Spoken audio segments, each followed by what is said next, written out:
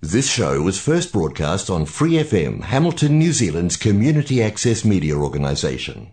For more information on our lineup of shows and the role we play in the media, visit freefm.org.nz. On the line I have none other than David Bennett, National List MP. Good morning, David. Good morning, Brian. How are we going? Not too bad, actually, and good to be back on air and have you back with us. And got a few questions to sort of ponder, as it were. And one of the ones I want to start off with, because I think it's, having talked to city councillors and got a fairly negative response from most of them, the government taking over the waters. Why? It doesn't seem a popular idea. Have you got any thoughts on that?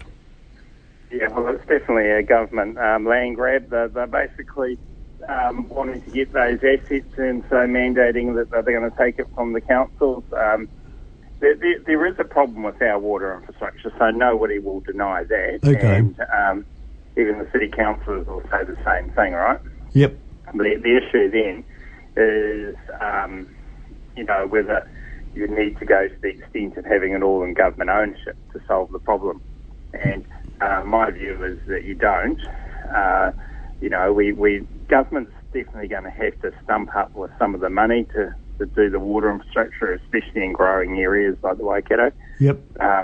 But to have it taken away from councils, there's really not much point in having a council now because a third of their assets are gone. Well, that's one of the things, and talking to a couple of them, including the Deputy Mayor, I didn't think it was going to go very good, and there should be some backlash to that.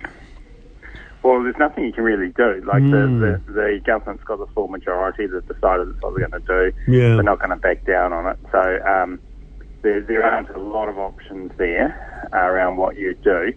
So you just have to leave it in some ways and grin and bear it. But to overturn it, that's what we've promised to do. Yep. That's your only option. And so the only way, if you don't want to have government making assets like that, is to vote them out in 2 years' time. Fair enough comment too. Okay, and we've been going through all sorts of lockdowns and the COVID thing, the travel and people not travelling. Any comment about that? Has the government handled it properly? Well, I think the first lockdown last year they handled well. When we first dealt with COVID, I think that was the right approach. Then we were very fortunate. The country basically had 12 months of living a life that the rest of the world couldn't live. Sure. And we didn't use those 12 months to our advantage. We didn't build the ICU beds. We didn't use the vaccines properly and all those things. And so, and now they're just running for the hills. I think they've got no strategy to deal with Delta. I think they initially thought that they would beat it. They were overconfident. That didn't happen, and now they've realised that they haven't got the ability to open the country up, and that they are taking a very restrictive approach and not looking at opening it up when other countries have opened up at much lower rates. And so they've made two mistakes effectively in the last 3 months. One is underestimating Delta and not having been prepared for it. And secondly, they're maintaining a semi-elimination strategy now by locking us down further than what they need to because they're worried about the consequences. In effect, it's going to come anyway. We're not going to stop it. Yep. It's there, and it's going to get out of Auckland into the South Island and the rest of the country one day. And the reality is that people have had enough time, You haven't vaccinated now, well then it's your fault, effectively. Absolutely. I just don't know how many more chances we can give people, how much more money we have to throw at them. It's not a joke where you just do it because you're going to get some KFC or something. This is something where if you're not willing to step up and play your part in the community, well then you'll face the consequences, and that's taking your own house into your own hands. Yeah, well, I know a lot of people that I'm speaking to, and certainly had been double dosed, and you can't come into the radio station, for instance, unless you've been double dosed. And I think that's fair enough comment too, and I think a lot of people are taking that in the business sense as well. I was just thinking of all this COVID lockdown, and that must be affecting the economy and the trade, and businesses, of course, are suffering badly. Does it affect the trade with overseas firms and things like that? Well, not as much. The only difficulty is that we've got nobody over there building new markets, building new connections, and so we're relying on what we've built up over years past. So that's one issue. The big issue, though, is that COVID means that there will be sort of a bit of a boost when people go out and then do shopping, okay? Mm-hmm. So they'll go out and they'll buy the stuff and that's good. But the thing is that what it is actually doing is fueling an inflation bubble. So you've got rising costs across the whole board, and the inflation that's coming out of that is the real killer. So it's not that our markets are going to be depressed. It's not that we won't be able to sell to markets. It's not that we won't be able to get foreign exchange in like that. Right. What it is that everything's going up in cost. Yep. And, from shipping to raw materials to commodities, all those things are going up. Yep. And then you've got on top of that an economy which has a domestic sort of boom as people go out and spend as a result of being out of lockdown. And it just adds fuel to the fire. And then you've got on top of that housing prices, which the only asset really in New Zealand that people can make money out is property. And so they keep on buying more and more of that. And then you've got on top of that all the government expenditure like wages and increase in minimum wage and all that stuff. And so, the question is, what is government's role? And government can't stop certain things, like it can't stop the shipping costs, it can't stop raw material costs. Yeah. But it can maintain its fiscal neutrality around things like employment and those sort of issues. And what they've done is the opposite. They've actually added some more diesel to the fire by putting out all these things up. And so it's a self-fulfilling prophecy. Once you start doing that, then the costs keep going up, and then you have to give more money out. You have to increase minimum wages more and more. And whereas it's actually getting that economic balance is the important thing. And this is where the government's failed. They haven't understood that. And so they've just gone out there and said, we need to react, we need to give more money here.